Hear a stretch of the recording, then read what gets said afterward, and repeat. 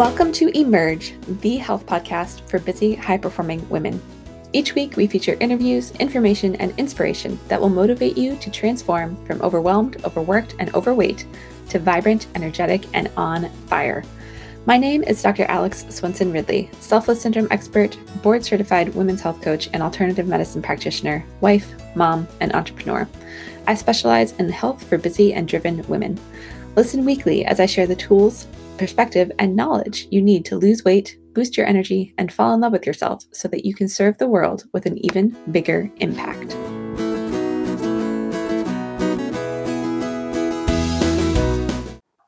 Hello, welcome back to Emerge, the health podcast for busy, high-performing women.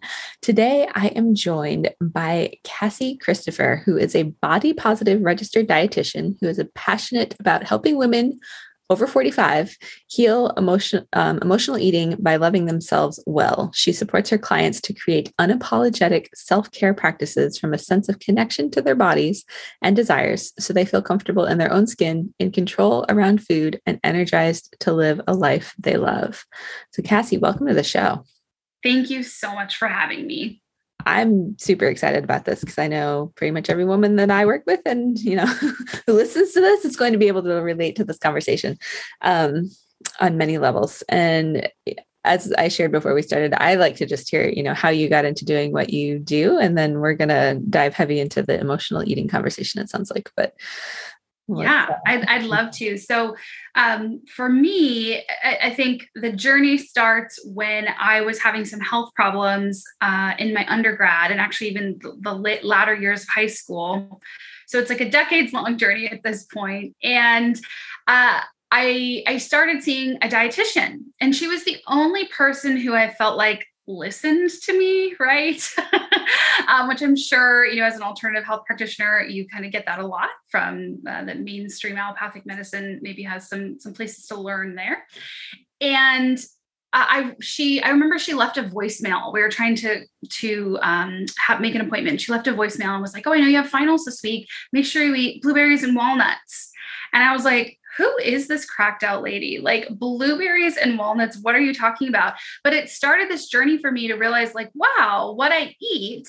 And I just want to throw this out there. Now I am a registered dietitian, and I don't believe that eating blueberries and walnuts is necessarily going to change your finals performance. So caveat. But it was amazing for me, and it started to create this connection between food and how you feel and your performance. And that was exciting to me. And so fast forward a few years after that, I'm in nutrition grad school, and I'm using chocolate bars, a chocolate bar a day, sometimes more, to help me cope with the stress of this kind of high pressure, high stakes environment. Now, why becoming a dietitian is so stressful, I don't know. That doesn't make any sense either, but that was the reality for me. And I'm type A, or I was at the time. I like to say I'm recovering type A at this point. And that definitely created this desire, this drive, right, to succeed. And I didn't have a way of coping with all the confusing thoughts and feelings and, self-doubt and stress, those stress hormones. And so I used food, and come to find out, now I understand that you get the stress hormone cortisol involved, and all bets are off. I love that there is really good research that shows when you're more stressed, you eat more. Like, yeah, we knew that, right? We didn't need research for that one. Stress eating is a thing. And so for me, I began my career as a dietitian not knowing how to solve the food thing and feeling out of control around food. I remember I'd go, reward myself like, oh, I'm just going to have a little something. It's been a busy week. Buy a box of pastries thinking, oh, I'm going to share with everyone, and then finish them before I got home, and just feel so guilty and out of control. And like I wasn't applying anything that I was learning or knew to be right and helpful for optimal health. And so I began this kind of yo-yo of trying these diets, trying these methods that were said to help me be in optimal health, which at that time, I think the prevailing knowledge was optimal health was eat a lot of vegetables and have a normal BMI. That's kind of how I think you could boil it down. And don't eat any sugar. That was probably add that one too. Yeah. Just very intense or restrictive ideas of what health could look like. And so I went on like that for a few years, honestly, sad. And I know a lot of women I work with do that for decades. So I know I'm not alone there. And it wasn't until I had a child, and I imagine a lot of women out here know what this is like, when things really broke down, because now I love how you talk about selfless syndrome. That was totally me. I had this newborn. I was pouring all of my life into caring for her, and self-care went completely out the window. And now, in addition to chocolate, I was eating Ritz crackers and that really delicious aged white Tillamook cheese. And that was my comfort. And so, but what happened was I ended up in awful pain. My inflammation was through the roof. I started having these autoimmune markers in my body. It hurt to take a walk. And I'm like, I'm too young for this. Right. And so that began the journey. I started working with my naturopath, doing some functional medicine testing, which I know you do as well. And working with my therapist and really getting help to process how I'm feeling. And what I discovered is that my problem, and this is going to be ironic for a dietitian, really had nothing to do with food. And if anyone out there can relate to my story, probably your problem has nothing to do with food either. Because what's actually going on with emotional eating, or so I discovered through this hero's journey, you might say, was that I was using food to avoid or numb my feelings because I didn't know how to process my emotion. I've been, there's a history of trauma here. So emotions made me feel unsafe in my body.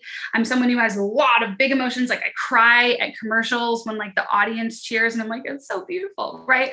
Like that highly sensitive, kind of embarrassingly so.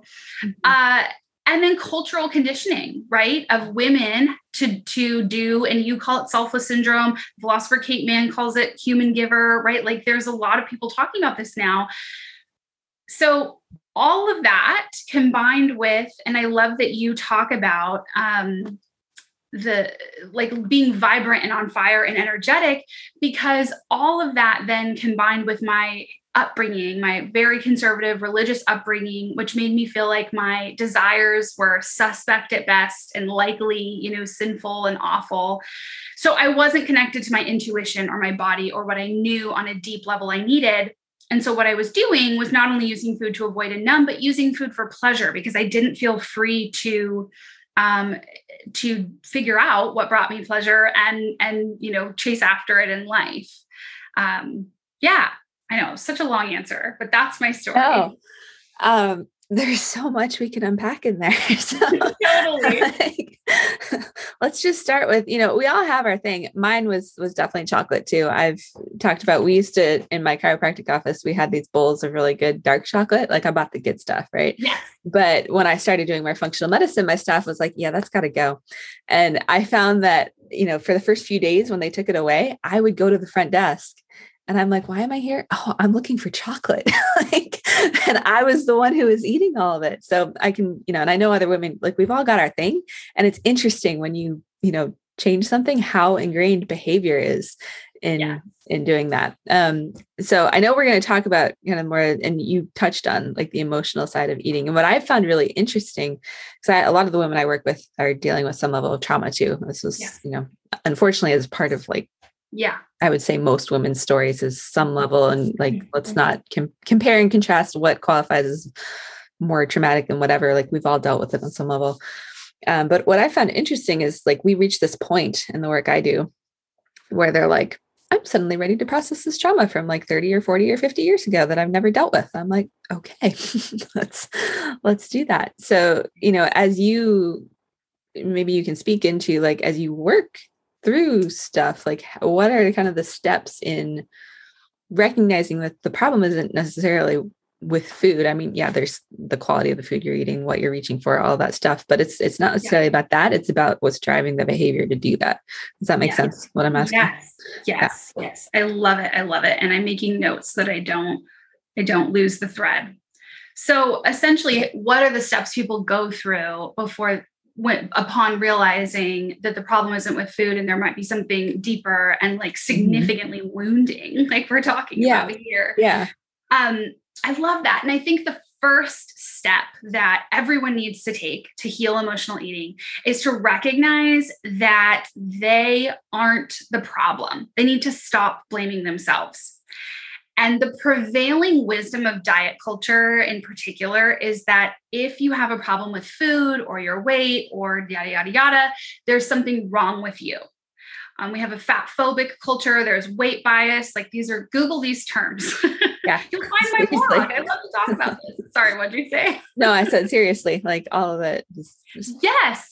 And so that makes us internalize and believe that if I'm struggling with food or I'm gaining weight from all this chocolate I'm eating, which 2 years in grad school, I gained 20 pounds from all that chocolate. And it was also artisanal chocolate, Theo's from Seattle. That's like my go-to even now. And so, the good stuff. Right. So recognizing that you're not the problem. There was this really interesting tweet that someone shared from the child development world. And there's this idea in parenting these days that your children don't misbehave, but they just are doing the best they can given how well their emotional and physical needs are met and consistent with their development. And I would say it's the exact same with emotional eating. So recognizing that it's not your fault, that there are forces at work. I mentioned the stress hormone cortisol, maybe past trauma, not knowing how to feel your feelings. That's really the first step towards starting this journey. Because if the problem is you, if you think the problem is you, that only creates, in my opinion, self-hatred and self-loathing, disgust, right? Like these are words that women tell me they're using to describe themselves. And that's sad. I think that's awful, evil. Like there's a lot of words we could use. Not that the woman is doing that, but I think that culture has forced her into that. So recognizing it's not your fault. And then the second is to get curious. So once you can say, okay, problem isn't with me, what is the problem with, and to go on a journey and be open to it and listen to this podcast, right? And listen to other people who seem like they care more about you loving yourself than, selling their supplements or whatever, right? So being curious. And then thirdly, self-compassion. And self-compassion is what heals all of these ills, really. When you can be compassionate to yourself, and compassion here means kindness, it means mindfulness, being able to sit with your feelings instead of, dismissing them. And then another element of Dr. Kristin Neff's definition of self-compassion is recognizing that you're not alone, that this is also common. I think so often emotional eating is isolating. We think we're the only ones doing it. So that would be the 3 steps, I think. And I mean, there's even great research to suggest self-compassion can help to heal trauma. So there's a lot of crossover here. Yeah.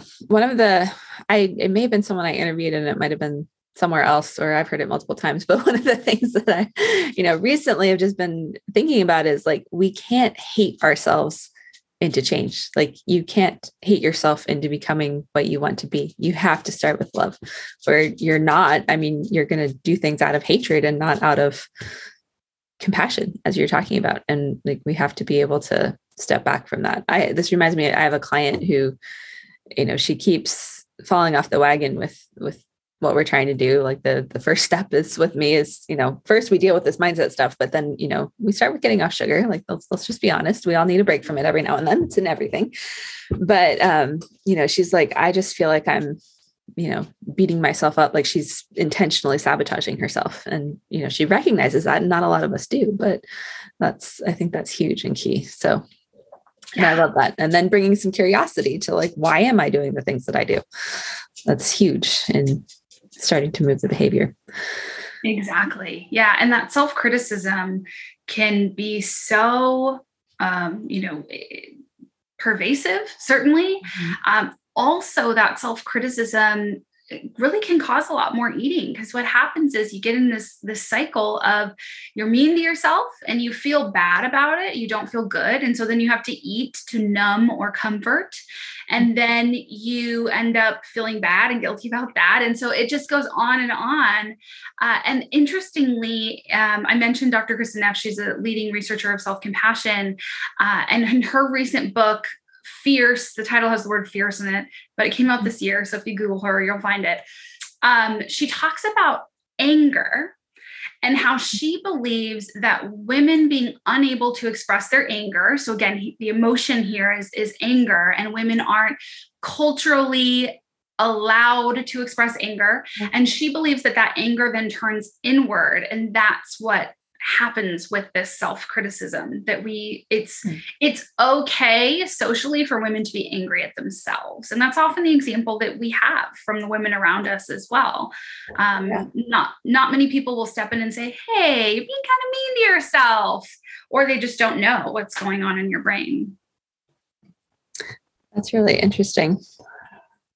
I'm processing that thought for a second, because, and I think I can see that, like, as women, and we're going to get into a whole different conversation here, but that's okay, because this is the one I really like. It's like we're judged. We're asked, are you on your period, if we're overly, emotional or assertive or whatever it is. And I think I can get on board with that being accurate, that is a big, driver with just, we turn this anger internally because that's what's accepted.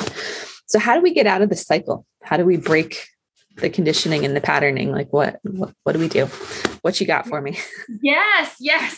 So take me out of emotional eating and help me heal. So what I think is important is these 4 key areas around unapologetic self-love. So we've already talked about how you can't heal out of a place of self-hatred. And honestly, self-love can be a really far leap. So I just want to say that too. Self-love can be a far leap from where some people are now. And so it's really a practice about respecting yourself and loving yourself, even if you can't switch on a light switch, or, you can't just switch on and say, okay, now I love myself, because this may be something you've been struggling with for decades, and that's okay. And so the 4 key areas that I recommend people focus on are mind, heart, body, and soul. And I actually have those out of order in my notes, because body, mind, heart, soul is the best way to proceed through them. And I'd be so curious what your take is on this, because we work in such similar fields. And so body being learning to trust your body and heed your appetite cues, but you can't start off there. First, you have to start with balancing your stress hormones, feeling good enough in your body to make good choices, and then learning to trust your body over time and have your body trust you, quite frankly, because if you've been dieting your whole life, like, your body doesn't know if you're going to starve it or feed it or gorge.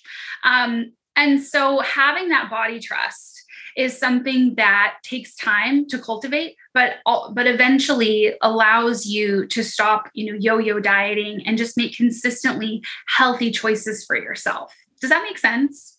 It does. Yeah. And I think I flip-flop sometimes between mind and body, because they somewhat go together. Like, in order to really heal, you have to do a lot of work with your mind. And I've been, learning more and more. And right now I'm in a hypnotherapy and, neurolinguistic programming class, which is like all about how we actually retrain our brain. So key, because a lot of the changes you make, until you deal with your mind, aren't going to last. And I'll say and instead of but, I think a lot of us need, and I hear this from a lot of women, like, we need to see some sort of result. We need something tangible that we can grasp, and you can't necessarily see whatever you're doing with your mindset work and whatnot. And so having that, I would agree with you in that case, that, working, but I'm saying but again, but, and not getting frustrated when you're, because I talk to so many people who are like, I can't lose weight and I'm frustrated and I just want to give up and, go binge. Like, we're making small, tangible steps that maybe you're not going to see huge amounts of weight loss or, and I know you're like me, you hate talking about weight loss, but it's all of this, like if that's one of the things that you feel like you need, all of this is leading, well, it's going to lead you in that direction, if that makes sense. So I don't know if that helps. Yeah. But. Yeah, definitely. And the other reason I like to start with body, in particular for people who struggle with emotional eating, is there is one tiny, not a big deal change that you can make to take away like 50 to 90% of your extra eating. And I'll tell you what it is. Don't worry. I know, big lead up there. And that is actually to help to balance your hormones. So in your body, to eat regularly with a focus on protein and fiber throughout the day. Eat close to when you wake up, about every 4-ish hours throughout the day. And what happens is when you don't eat regularly throughout the day, you get that cortisol buildup. I know people are really into fasting now. If you're an emotional eater, fasting probably, in my experience, is not the answer. If you aren't an emotional eater, go nuts. But research shows that cortisol goes up when you're fasting. And so if you're already struggling with eating in response to these hormonal cues, not eating during the day is going to make it much worse. So that's one tangible thing people can take away, try today. And then, find me on Instagram at Cassie Christopher RD and tell me that it worked for you, because I know that it will. That's really good. And I think, I find like I interviewed someone who we talked about intermittent fasting, right? And like, that's probably the most listened to episode that I've put out the entire year. And I'm just like, this is interesting. Why is this? And I practice it some now. I'm not as driven by emotional eating. Like I'm aware of when like, oh, I'm stressed. Like I'm not going to fast all day today. And same with exercise. I find so many women are either pushing themselves to fast or pushing themselves to exercise, and it's having the opposite effect because it's actually increasing your cortisol. But my thing with it is like, that is more an advanced kind of practice that, yes, has health benefits, but it's like we go to these things because, everyone talks about it or yada, yada, yada. And while it makes sense, maybe down the road, it's not what you start with. And so I'm like you, I actually start with, protocols to reset leptin, where we're eating 3 meals a day, 5 to 6 hours apart, and like, have your snack if you need it. Like all of that is, we have to deal with that first before we move into that. So I just wanted to add that little caveat. I like what you come from with that. Yeah, I love that. And I love that idea that, intermittent fasting may be a tool, but I would say if you struggle to have a connection to your body, because what I hear when you're saying, yeah, I might do it sometimes, but I don't do it on these days or these days, you're listening to your body. You have that connection to your body. You trust your body and your body trusts you. And so if you've been on decades of yo-yo dieting and you don't know your own appetite and hunger cues, that is not a tool that's going to serve you. It's only going to disconnect you further from your body and further from, really knowing yourself. The second pillar here is the mind. And this is some of that self-criticism like we've been talking about. So monitoring and changing unhelpful thought patterns like the self-criticism and all or nothing thinking. All or nothing thinking is a big one. So when people are self-sabotaging, I find they're usually thinking that if they messed up a little bit, then they may as well just go back to old habits and not even try that whole restart Monday. I already blew it. All of that is all or nothing thinking. And it stops you from making consistent progress. It stops you from feeling good because you're constantly labeling yourself a failure. And if you can get yourself into the all category for long periods of time, usually those behaviors are pretty disordered. So you either feel like a failure or you feel amazing, but it's not like healthy for you. For the mind, also managing your stress, calming down your nervous system, that's going to help reduce a lot of those extra cravings. And then working towards body acceptance so that you can feel good in your body, no matter your size. Stop obsessing about what other people think of you. I know you and I both work with populations that are older than us. Yeah. And it's interesting the perspective that you have, because there's this study out of the Ohio State University that shows that women over 40 tend to base how they feel about their body. And you have to listen carefully because this is one of those he said, she said things. Tend to base how they feel about their body on what they perceive others think about their body. While as women under 40 how they feel about their body has more to do with how their body can support them and how their body functions. That's very interesting. And when how you feel about yourself is based on how you perceive other people think about you, like that's giving away your power entirely. There's a lot of good reasons for that. Patriarchal systems, probably being put on diets at a young age, your family's comments about your weight growing up, your trauma history, right? Like there's a lot there that makes sense. And yet working towards body acceptance becomes very important for, again, connecting with your body and being able to keep doing these helpful behaviors instead of staying in that all or nothing thinking. Yeah. So that's very interesting. And now my brain's like going here. So is this based on, and you might not have the answer, like, is it based on generational things like, women who are over 40 now, or is it like something that we evolve? So, as you and I'm in my late 30s, so I don't know where you're at. We're probably around the same age, but when we get to that age, are we going to then start basing that on what other people perceive of our body? Do you have so my interpretation of the study, and everyone Google the Ohio State University women's perceptions of themselves, and you can read the study for yourself if you're a nerd.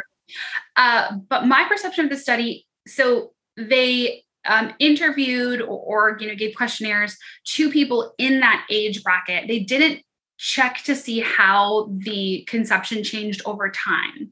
Okay. My thinking is that it has more to do with the generation. I don't think it's going to change much over time. Yeah, I agree with that. And so for those of you listening who are older than us, so, in your 40s and 50s, and I see this a lot in the women that I work with, like we have, there's societal things that have been put on us or influence us. And like, I'm all for really advocating because I feel like so many women older than me in particular, and like, I aspire to be one of them someday. Like there's so much wisdom, especially post menopause, and so much, that we can share. So I'm more just talking about like, this is a way to encourage those who fall into this category, or maybe, have that perception of worrying what people think outside, like what everyone else thinks. I see that a lot more in that generation. And I have no answers for why, like, my age, it's more about like, let's just, function normally and feel good. I'm not sure what changed, but I don't know if you have any input there, but it's just something to be aware of for our listeners who fall into that. Like, that's not normal. Yeah. We've normalized it, but it's not normal. I love that. Yeah. We've normalized it, but it's not normal. I think there are a lot of historical pieces that we're talking about here. I think of Title IX a lot, which is that landmark piece of legislation in the US that said if schools are going to fund programs for boys, they have to fund programs for girls. And so that created, the girls softball team and the girls basketball team and the girls volleyball team. And so when I was growing up, all of those things were available. They were normal. Girls got sweaty. And girls were seen as capable in that way. Girls' bodies were also for movement and also for fun and not just for looking good and looking pretty. And then certainly I think that there is a patriarchal viewpoint that as feminism has continued to push forward, like you and I have experienced the benefit of that growing up in a time where feminism was more accepted than, the idea that a lot of women I work with, I can think of a time I like to work in groups because I believe that groups really break down the shame of eating and knowing that you're not alone. And I remember a woman sharing, did anyone else, she said, grow up believing that if you were fat, men weren't going to like you? And, I love Zoom because all the heads nod. All the heads nod, yes. Mm-hmm. Whereas, and I think I got that too growing up, but also I know people who are dating and have different body sizes and like living their best life. Right. And so those are just some things that I think I do think there is a difference. And I think the way that you grow up and what you heard, the messages about body and eating make a really big difference. And those are actually going to keep controlling you until you decide to unpack them, take an honest look and decide how you want to live, how you want to feel about yourself and your body. And that's really the way forward, to stop caring what other people think, is to realize why you care about what other people think, what were the messages you heard, and how do you want to feel about yourself? Yeah, I love that, because that's also bringing the power back, you know, to yourself. And you may find, like, I've been thinking about this for myself recently, just in my own journey, and kind of, you know, as I've been retraining my brain and all that. Like I had an experience, and I know my dad didn't mean anything negative by this, but, you know, he at one point when I was in high school told me that I should weigh 116 pounds. I was a hardcore soccer player, cross-country skier, had a soccer butt.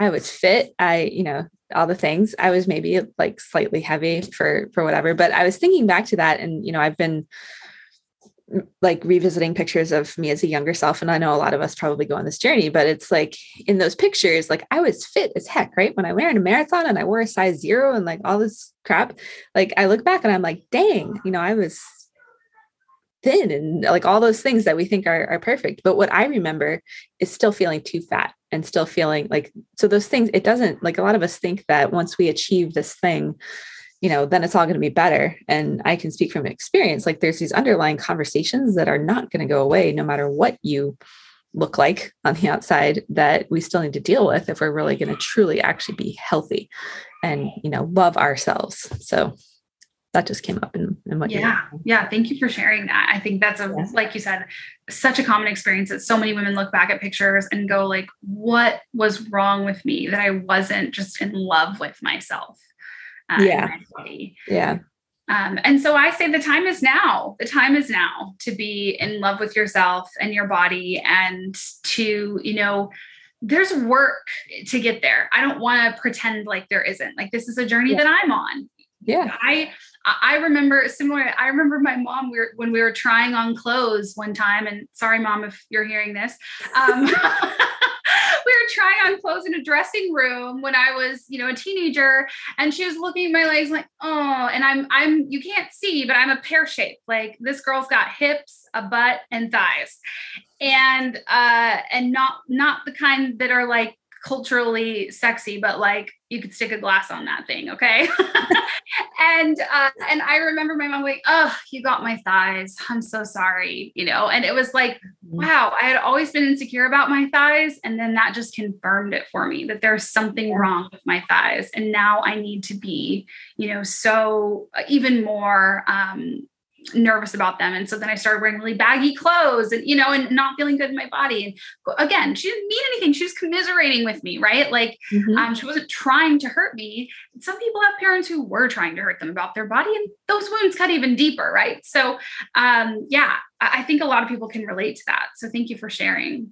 Yeah, absolutely. And I forgot to kind of wrap it up. Like, in my mind, I was like, I didn't let that affect me. And, you know, I kind of took this higher road of like, I could have become anorexic or, you know, whatever, based on what my dad said, which is very true. And some people may have gone down that, but it also, like, subconsciously, it did impact me. And, you know, it still is even today. And I'm like, okay, like, now it's time to deal with that.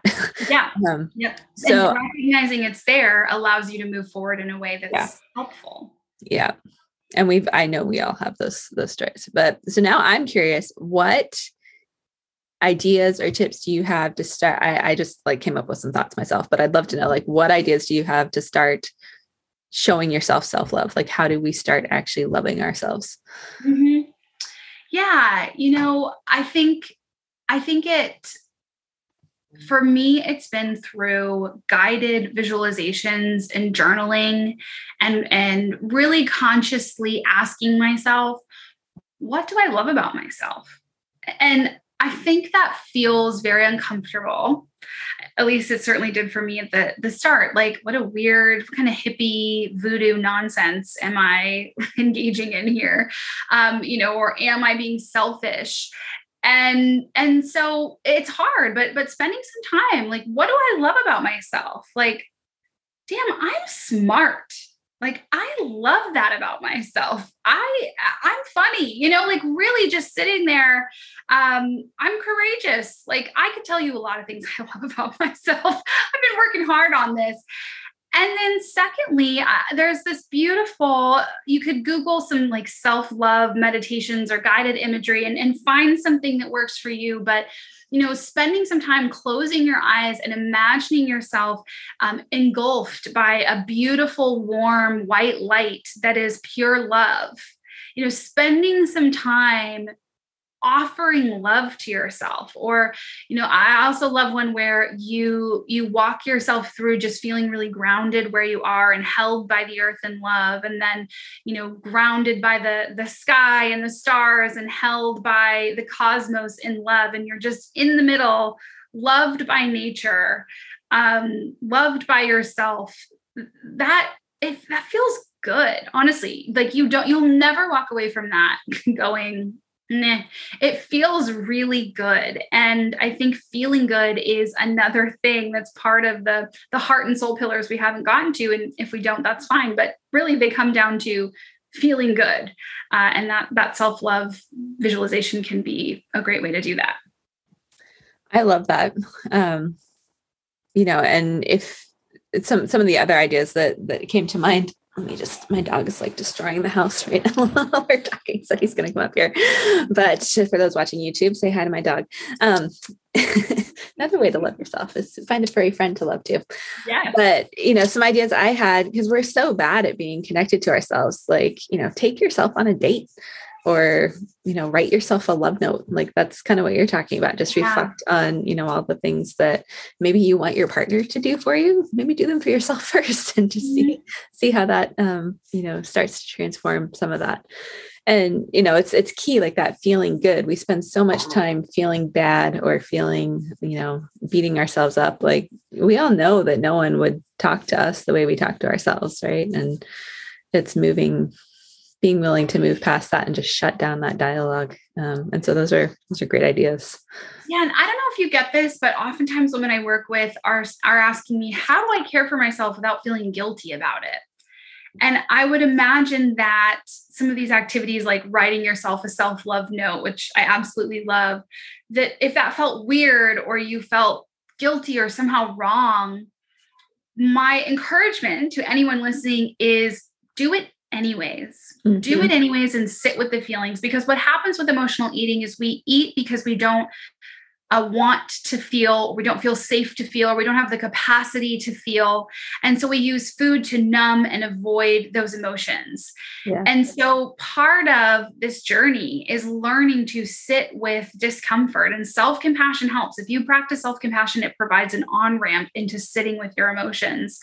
But that's really going to allow you to move past discomfort and fear and guilt and actually care for yourself. I just want to say guilt, fear, discomfort, again, things that are normal, like wish they weren't, but they're normal. They're okay. You can accept that they're there. I sometimes I think of like shaking hands with my fears, like, hello, I see you, or tipping my hat to my fears. I see you, and I'm going to go do this thing anyways. So you don't have to pretend like you don't feel guilty. You can feel guilty. You can feel weird about it, but do it anyways. And you're going to reap the benefit that way. Absolutely. I love that. And, so much of getting started is like, and I've heard this, I think one of the women I interviewed early on, she's a resilience coach, but, she talked about, she went to a seminar and this woman had her write down an affirmation that said, I deeply and truly love myself, or, something along those. And she couldn't even look at it. Like, it was just, she was so filled with just self-hatred and self-loathing and all of these negative things. And she put it on her bathroom mirror on a sticky note, and she forced herself to read it every morning. And over time, she finally started to believe it, and so it'll take time. Like, we really have to rewire ourselves. But if you think about, they've done studies, since you're into studies, you probably read this one where I think at a school somewhere, they had kids, talk really lovingly and nice to a plant. And then they had another plant where they were like bullied the plant and were mean to it. And, said all this negative, bad stuff for it. And the plants, like the one that they spoke nice to, was a healthy, robust plant. And the one that didn't died. it actually died. And that was all from the power of language. And so there's so much and that's, with a different living being, not even us, like one that doesn't have our nervous system and brain, but there's so much just with the energy around what our language creates. And if you really, so like, just try actually speaking loving words to yourself for a week and see how you feel. Yeah. You'll feel a lot better. So yes. And again, it might be weird. It might be hard. It might be foreign, and do it anyways.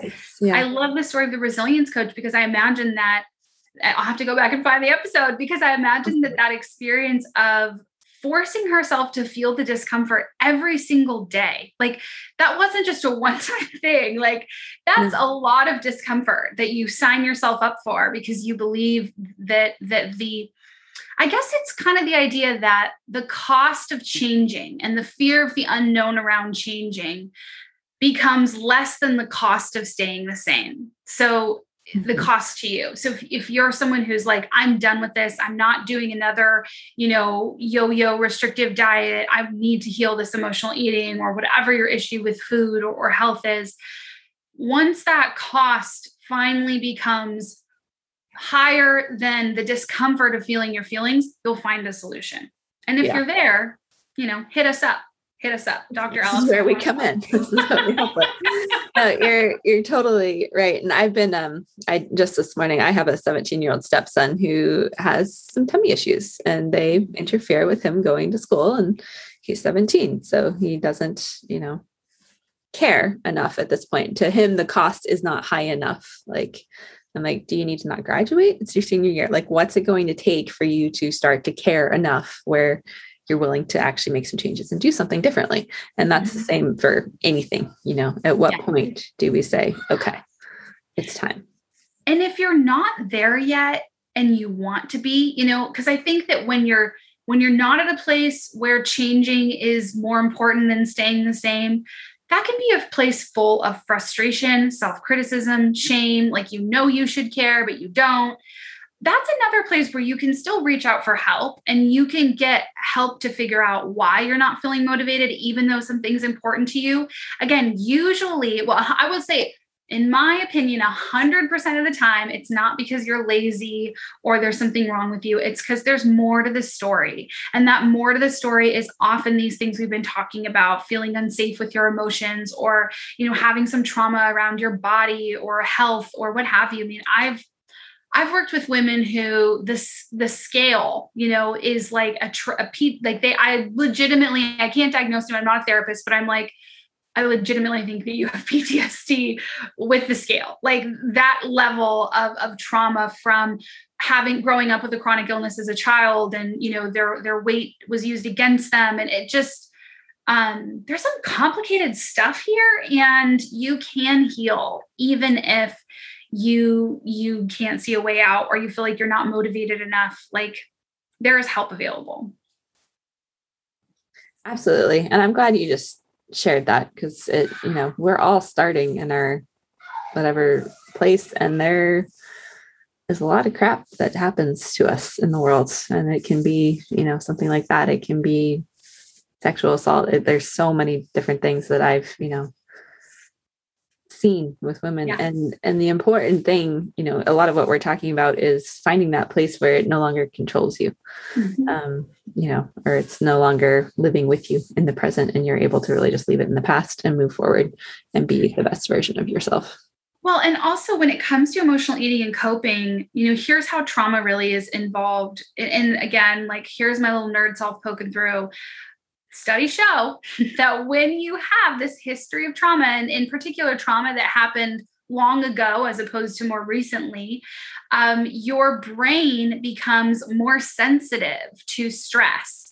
And I think of it kind of like that constantly vigilant, always looking for, am I safe? Is there a threat? And that's so common with most all types of trauma.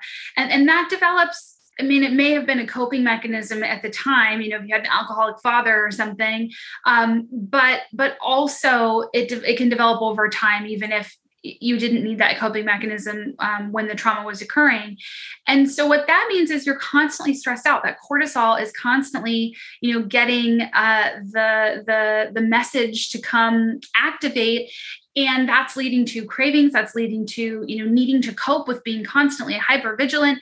And so a lot of my work with women around healing emotional eating, and it probably seems like it has nothing to do with emotional eating, and yet I hope you can see it has everything to do with it, is really calming down that nervous system so that you can feel safe and you can, start to realize you're okay.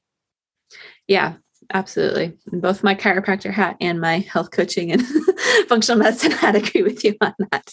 Like, we have to, find the ways to create the space where we are actually in a relaxed state, and where you're not going to lose weight by being stressed out all the time. You're not going to feel good by that. You're not going to sleep well in that state. Like, we have to find the ways to de-escalate. And with that, our stressors aren't going to just magically go away either. There's things we have control over, but, we have to develop the habits where we're not just coping. I feel like coping is a more negative term, but like, we're thriving in spite of it. Like, there really isn't anything we can't handle. So certainly. Awesome. Well, Cassie, I know we could talk forever. I try to keep these a little shorter so people can actually digest them in one sitting, but where can women listening go to connect with you? It sounds like Instagram is part of your jam. Yep, that's one place. You can also search on Facebook for Emotional Eating and Women's Wellness Community. I have a Facebook group there. It's free. It's private. I'm doing lives whenever I think about it to share whatever's in my head. So I love to do that. And if you want to hear more about these 4 key areas of self-love, I have a guide that your audience can download. It's called You're Done Dieting, but Still Want to Heal Emotional Eating. Super long subtitle. I won't bore you with it, but you can get that at cassiechristopher.net/free. This is new. So I would love for anyone listening to go check that out and then shoot me an email, 'cause I'll email it to you, and let me know what you think and if it was helpful and what questions you have. I would love to make this the most useful to you as it can be.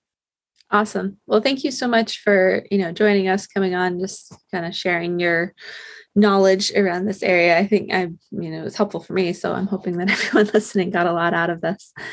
And I'll put those links and everything in the show notes. So if anyone listening can go there to find it, if you can't type and drive or whatever you're doing. So, all right. Well, thank you so much, Cassie. It's been a pleasure having you on. Yes. Thank you.